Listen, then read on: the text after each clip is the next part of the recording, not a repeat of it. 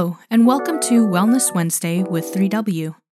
Wellness Wednesday is sponsored by 3W Medical for Women, a nonprofit medical clinic offering free of charge or low-cost reproductive health services to women in the Seattle area, regardless of income or insurance status.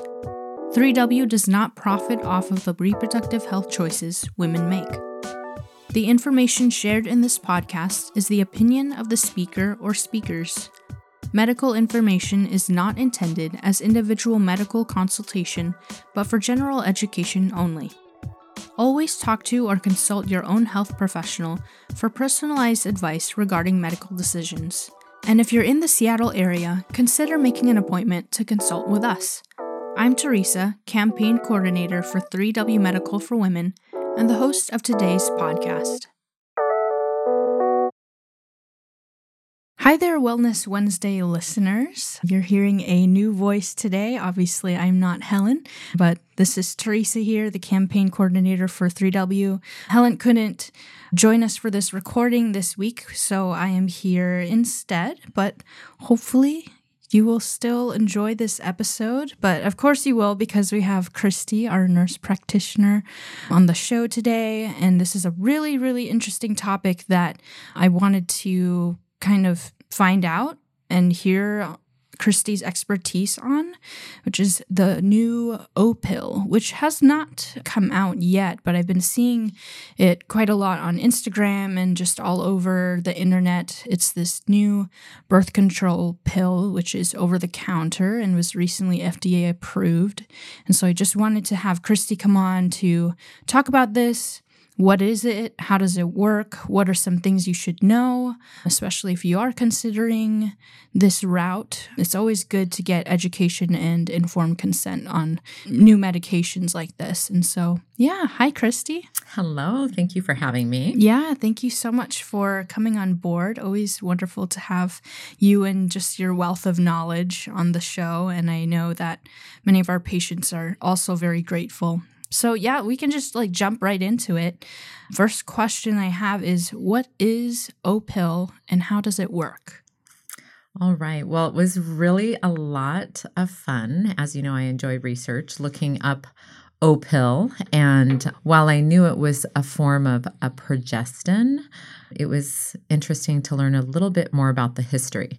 So to start off, I'm just going to talk about basic ingredients in oral contraception for our audience. Mm-hmm. The typical oral contraception that is most common is a combination of estrogen and progesterone or progestins. Mm-hmm. And this OPill is progestin only, which historically and presently there is a form of contraception that is progestin only because some individuals have a contraindication to using estrogen or taking additional estrogen. And when I say additional, exogenous, outside of the body, because we as women have hormones. Both estrogen and progesterone. So the OPill is basically a progestin-only pill. Interestingly enough, it was available by prescription in the past, and it was approved by the FDA originally in 1973 under the brand name Ovret. And then it was discontinued in 2005, and apparently it wasn't for any safety or efficacy reasons. It was just discontinued. And so as I learned later on, there was this company, and there was a couple names of this company, but they applied for an application through the FDA to switch norgestrel, which is the other name for the OPill, previous name Ovret, to have it converted from a prescription form to an over-the-counter form. And so that is the OPill. It's a progestin-only oral contraceptive to prevent pregnancy in women. Interesting. So there was no, you couldn't find any sort of reason for why it had been discontinued? No, Okay. not for, in the literature review that I did, it was really not for any reason at all. Interesting. And there's no other difference between this one and the one from the 70s other than that it's over the counter? That's To your correct. knowledge? From what I understand, that is correct. Norgestrel is the name of the progestin. It's a 0.075 milligram tablet. Again, originally approved in 73. And then it went through a process where they just applied to have it converted from a prescription form to an over-the-counter form. And when companies do this, they basically have to go through not only the application process, but they have to prove that there is information to support efficacy and safety data. So what that might look like is coming up with a labeling for instruction for use for people. For example, when people take ibuprofen or Tylenol, there are instructions on that bottle on how to take this over-the-counter medication. But in the human condition, sometimes people do not read the instructions. And one of the most important ones that I think is missed, in my opinion, having worked in nursing for over 25 years and now having been a provider, what you see people do is take ibuprofen, for example, without food. So there are studies that are required in this process where they need to come up with a label and then test it. How compliant are patients and how is their comprehension of these over-the-counter instructions? Essentially, can they take this medication appropriately so that they can support the efficacy of this medication? Interesting. It is very interesting. Is that sort of like the main qualification for it being approved to be over-the-counter is just making sure that it's simple enough to take without like a doctor's guidance? Yes. They have to come up with data. They have to demonstrate the data. It's a little bit more complicated because there might be some concerns, and then they have to go back and reconcile those concerns or demonstrate that maybe they've modified something. So it's not an area that I am extremely familiar with, but your invitation to do this and that one particular question, converting full prescription to non-prescription, was really kind of a fun path for me to explore. So I literally just explored the surface. And obviously it takes a lot of time because if you think about it, the original was approved in 73 and it was removed in 2005. They applied for their application in 2022. And then they had to amend some things on their application at the end of 2022. And so, like, interesting. It doesn't take a long time, but it's been about a year under the way, if not 18 months. And then, as I understand, it could be released in the first quarter of 2024. So the whole FDA approval, prescription, non-prescription, it's very interesting. Yeah, it is really interesting. Yeah. And as a healthcare provider, when we see certain medications become available over the counter, I can think of a handful where I go, I really wish these weren't over the counter. And maybe it's because I'm so cautious with my care with patients. And I think there are certain tips and educational points that are really important to discuss with a patient, frankly, in an office setting. Yeah.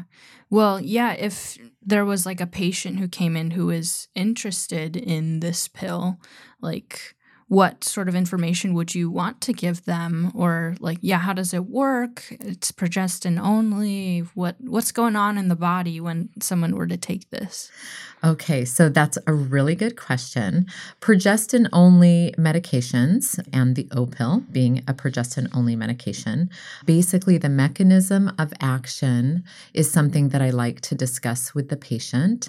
Usually when patients come in, we do a contraception evaluation where we literally have a chart from the CDC with the most effective to the least effective, common side effects. And in regard to this particular one, the mechanism is basically thickening the cervical mucus, which plugs the cervix or helps prevent entrance of sperm or reduce the entrance of sperm. It can stop ovulation. However, 4 out of 10 women may continue to ovulate, and then it thins the uterine lining, which makes it less than ideal for implantation of a conceived egg. There are contraindications that should be discussed with patients, and while progestin-only oral contraception is seen as lower risk profile compared to estrogen-containing contraceptions, there are definitely some things that women should know about. Some of the common things that I will hear from women are breast tenderness, maybe some transient dizziness, headache, mood changes. Yeah, that off the top of my head, those are some of the most common. There's other things that I think are important. I think it's really important when you have a patient that you're doing a very thorough review of her past medical history. You also want to consider immediate family members, mother, father, brother, sister, family history, just to see if there's anything that might pose a risk to this person in taking this medication. And one of the things we also go through here at 3W, because we have the luxury of longer appointments, we can thoroughly educate, and we offer and provide our patients with what's called a medical eligibility criteria chart. And this is something that really should be reviewed in light of the patient's history, maybe reaching out into their immediate family history. For example, if they have a history of blood clots or coagulopathies, an issue with their blood clotting, that would be a contraindication to taking an estrogen combined with progestin. While blood clots are not common with progestin, they are possible, so that is a risk factor, although it's relatively low. And on this chart, it offers women a glance at many conditions or chronic illnesses that women might have. And then it kind of rates at what risk is a certain type of contraception, for example, on a range from 1 to 4. And so for progestin only, some of the bigger concerns would be somebody with some sort of a breast cancer history. And certainly if they had like lupus, those are the 2 big ones. Are there currently any progestin-only birth control medications that are out right now? Not over the counter, but prescription forms, yes. Okay. Yeah. And so some of those, an example of that would be the implanted birth controls. Right. Nexplanon, which is typically implanted into the arm, and then intrauterine devices. There are tons of different progestin-only pills. We call them POPs for short. And those are also, highly used by women. Yeah. I think with any medication, Teresa, one of the important things is, and, again, it goes back to time. How much time do we have to set aside for education with people in general in traditional medical clinics? And I'm going to be honest, there's not a lot of time when you're seeing anywhere from 18 to 24 patients a day to really hone in and educate the patient on the mechanism of action, the common side effects.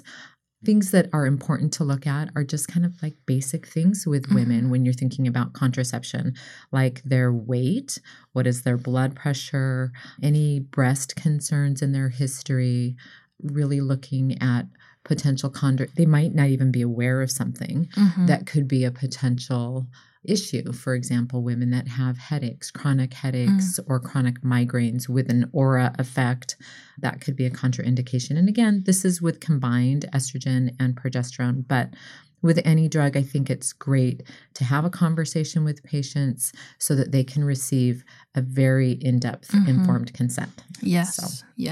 Yeah, that's something I've learned since working here and also having been a patient of yours a couple of times is like how important it is to have that knowledge before making a decision on any medication, essentially.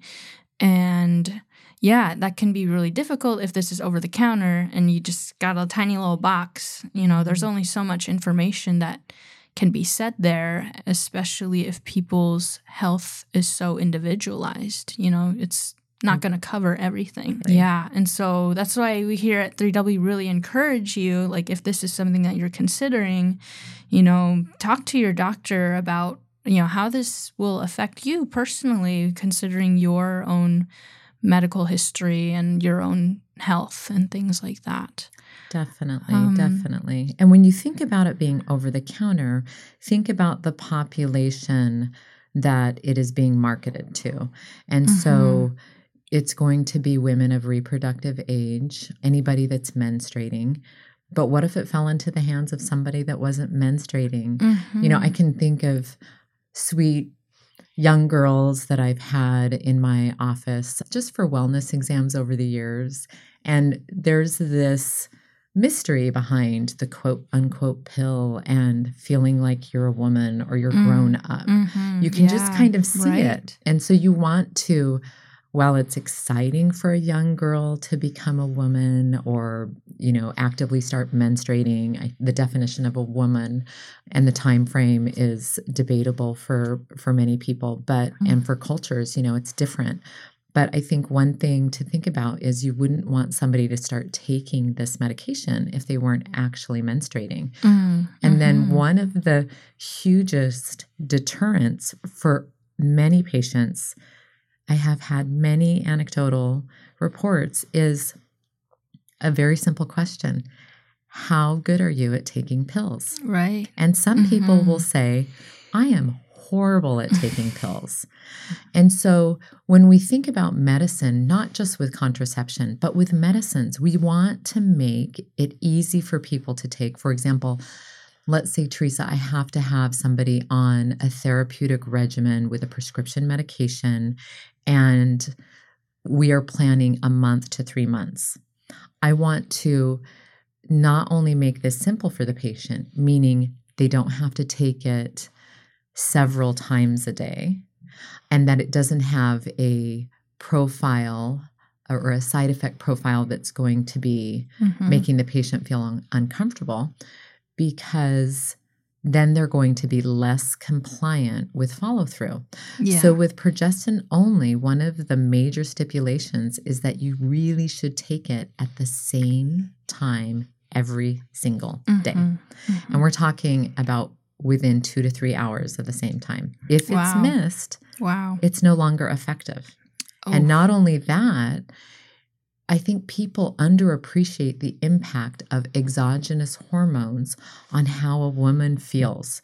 Just her baseline equilibrium. Right. It changes her mood. Yeah. She might get a headache, breast tenderness. She might have what's called breakthrough bleeding, which is when there's a change in the hormones, then all of a sudden you start having spotting. And that can be worrisome if it's not an anticipated menstrual cycle on the calendar. So it's very important about how to take it, the consistency, and then if for some reason it was missed, then what's next? Yeah. What do you do? Yeah. When do you take the next one? And then how long do you wait from beginning your progestin-only pill before it's effective? And I remember in the past, it used to be a good 7 days, and now it's 2 days. So 48 hours that you need to use an alternative backup method or avoid intercourse until it becomes effective. Yeah, I know for myself, I'm not very good at taking my pills. My mom's always like, did you take your multivitamin? I'm like, no. But yeah, that's a lot of pressure, especially for how often that is. Yeah, from what I read, it's like, yeah, a few times a week or you something? Literally take it every single day. And every day? Every day. It's every single day, but it has to be taken at the same time or within 2 to 3 hours every single day. So, for example, if you decide you're going to take it at 8 in the morning when you get up every day, then you probably should set an alarm for 8 in the morning every single day. And that's what I'll tell people if they're not good about taking pills. And then just keep in mind, if it's not taken by 10 or 11, then you're falling into that gray area where it might not be effective. Yeah. And then it's like the question of, oh, I slept in, I woke up at 11 instead of 8. Do I take 2? When do I take the next one? Yeah, there's just so many questions around So I that. think it's just nice to be established with a healthcare clinician that you trust and whose philosophy of care aligns with yours, and you're going to get neutral, unbiased educational information to make an informed decision. Exactly. Yeah, and you probably touched on this a little bit, but sort of what are the potential side effects or risks, in your opinion, with taking this pill? So with progestin only, the most common anecdotal and documented in the literature side effects are going to be, it could be transient nausea. So you might have some nausea in the beginning and then it might go away. Transient dizziness, you can have headache, breast tenderness. Those are going to be the most common. Sometimes breakthrough bleeding, so an unanticipated spotting event or menstruation outside of when you would expect. But those are the most common that I hear. In fact, the most common that I hear from women are the breast tenderness, headaches, and then maybe some mood changes. I see. Since this is progestin only, would you say that the sort of side effects would be similar, like for OPill, the side effects would be similar for something like an IUD or Nexplanon? It's possible, but what I will tell you, Teresa, is anecdotally, every woman has such a unique body and perception of symptoms and experience with symptoms. While there's a lot of similarities, I wouldn't necessarily say progestin only Nexplanon will have similar side effects as IUD Nexplanon. I think the one that kind of covers broadly all of them are this unappreciated concern with kind of a mood change, depression, or lack of motivation, maybe some anxiety. And then when they have that contraception removed, I've had lots of anecdotal reports of how much better they feel. Yeah, it's just really interesting. And then keep in mind, sometimes those medications, for example, with the IUD, sometimes they can be beneficial with women if they're having some sort of a disease process that this hormone is being used as a therapeutic treatment. But, most of the time it's being used as contraception.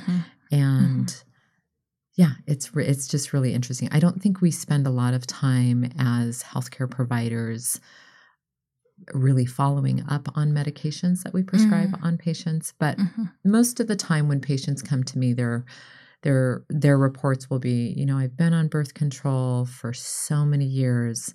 I don't even know what it's like to feel my body in the natural state. And so it's just a curiosity when they come to that decision to have it removed. And it's interesting. We don't always have the opportunity to follow up with them because we don't manage primary care here at 3W. But when we do, it's really interesting to hear their experiences shared with how they felt a change in their health after it was removed. Yeah, we do IUD removals here, and we recently introduced Nexplanon removals, and I'm sure you can speak on this, but I mean, from the stories I've heard, when patients go through with that procedure of the removal, you've mentioned like it's just night and day for them, like how much relief they experience after going through with that. Definitely. So, they are very, very happy. Does OPill prevent STIs? This is a great question. Oral contraception does not prevent STIs. Implanted contraception does not prevent STIs. There is not a contraception that prevents STIs. So I'm so glad you're asking this question, because I think what happens, honestly, Teresa, when women are in a situation of not being in a committed relationship and they use a form of birth control, I think if you just look at just look at the potential situation. And in the human condition, you would really have to exercise a commitment to using a condom consistently from start to finish of the sexual act. And even with this barrier of a condom, that will offer protection, but it's not 100%.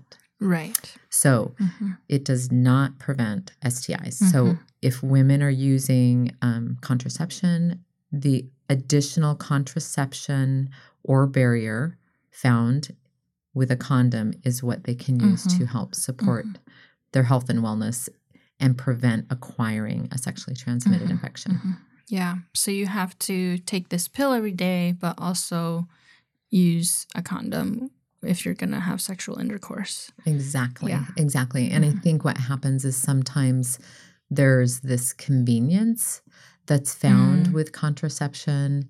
And then, sometimes it's just not a priority then to think about this additional barrier because you're protected against pregnancy, or at least that's the theoretical. When women take oral contraceptives, and if they're involved in a relationship and their partner is aware they're taking oral contraceptives, they're less likely to use condoms. Because condoms are seen as a form of contraception. And so oftentimes, while I have many, many patients that are very, very disciplined. They're very disciplined to use a condom from start to finish, regardless of the form of birth control that they might be on. But oftentimes that discipline can be attenuated knowing that somebody is using an alternative form of contraception. Does that make sense? Yeah. I mean, kind of speaking on the convenience of it, it's like this is like the main marketing tactic for OPill, and it's marketed very well. Like I was looking at the website, and it's marketed towards younger women, and they'll send you a prescription. All you have to do is click the order button, and you get in the mail, and all you got to do is take it. It seems like, oh wow, this is really easy. This is super great and convenient. But it seems like from what you said, it's really dependent on yourself of how disciplined are you in taking this pill, and there's a lot of other factors other than just they'll just send it to me and I can just take it. So it's very interesting. I'm very interested to see when this is put out, what the data shows after that and its effectiveness and what people's experiences are with it. Yeah, it will be really interesting. I mean, some of the things that they itemize as barriers to getting oral contraception might include time, taking time off work, loss of income with that time off work to go and see a healthcare clinician for a formal evaluation, and education, and what I like to then call informed consent to make a decision. Is this contraceptive good for you or appropriate for you? Are you a candidate for it? And then possibly follow up. I mean, ideally, if somebody's taking a new medication, it could be many medications. For example, if I initiate a blood pressure medication, I'll have that patient back to assess the efficacy and are there any bothersome side effects? Just check in with my patient. And I think we've lost that touch in medicine. Yeah. And so I think there is huge value in education, making an informed decision.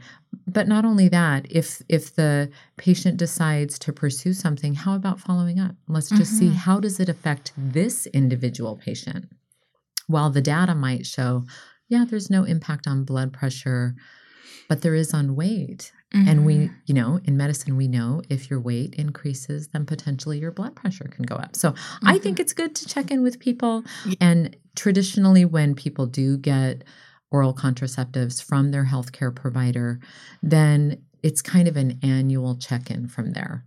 So I don't really see it as a huge barrier. I see it more as a benefit and a safety net. That's how I see it. But I look at medicine a little bit different. Yeah. Well, it's very much an investment. Like, you do have to take the time out of your day, but ultimately the information that, you provide, Christi, has really benefited me in my own decisions throughout the course of like the last 2 years that I've been here. And so it's like, yeah, maybe there's some work that needs to be done, but it's so worth it in the long run.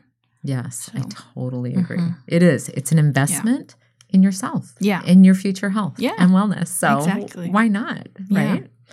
Because if you're not healthy, then you can't do many things. Right.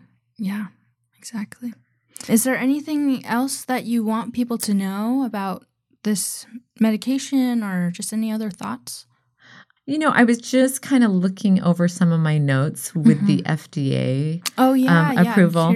It's just kind of interesting to kind of go down that path. And I did just a sentence popped out to me that it was the distribution was stopped by the company for marketing reasons, not for safety or efficacy reasons. Oh, interesting. That's what they said. Yeah.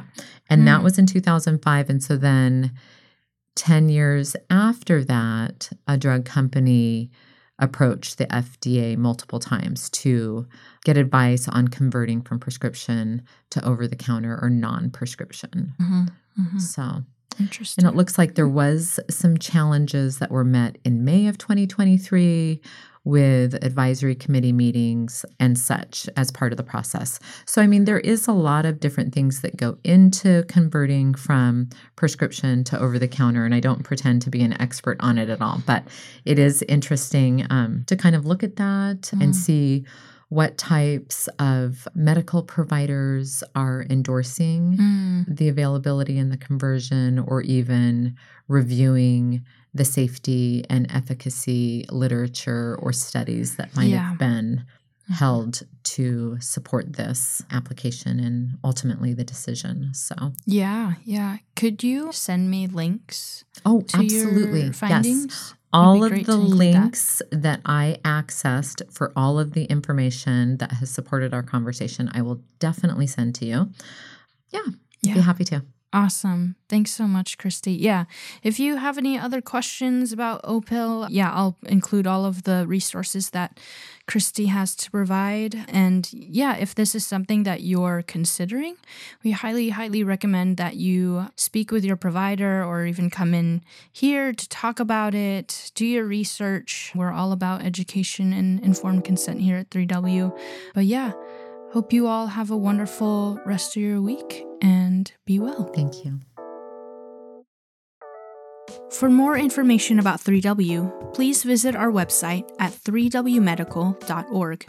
That's the number 3, the letter W, medical.org. From there, you can learn more about the services we provide, book an appointment, or even make a donation if you'd like to help support our mission. You can also call our office at 206-588-0311.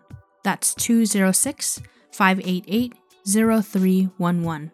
If you liked this episode, please share it with others and consider subscribing on your favorite podcast platform so you never miss an episode. Thank you so much for listening, and until next time, stay healthy and be well.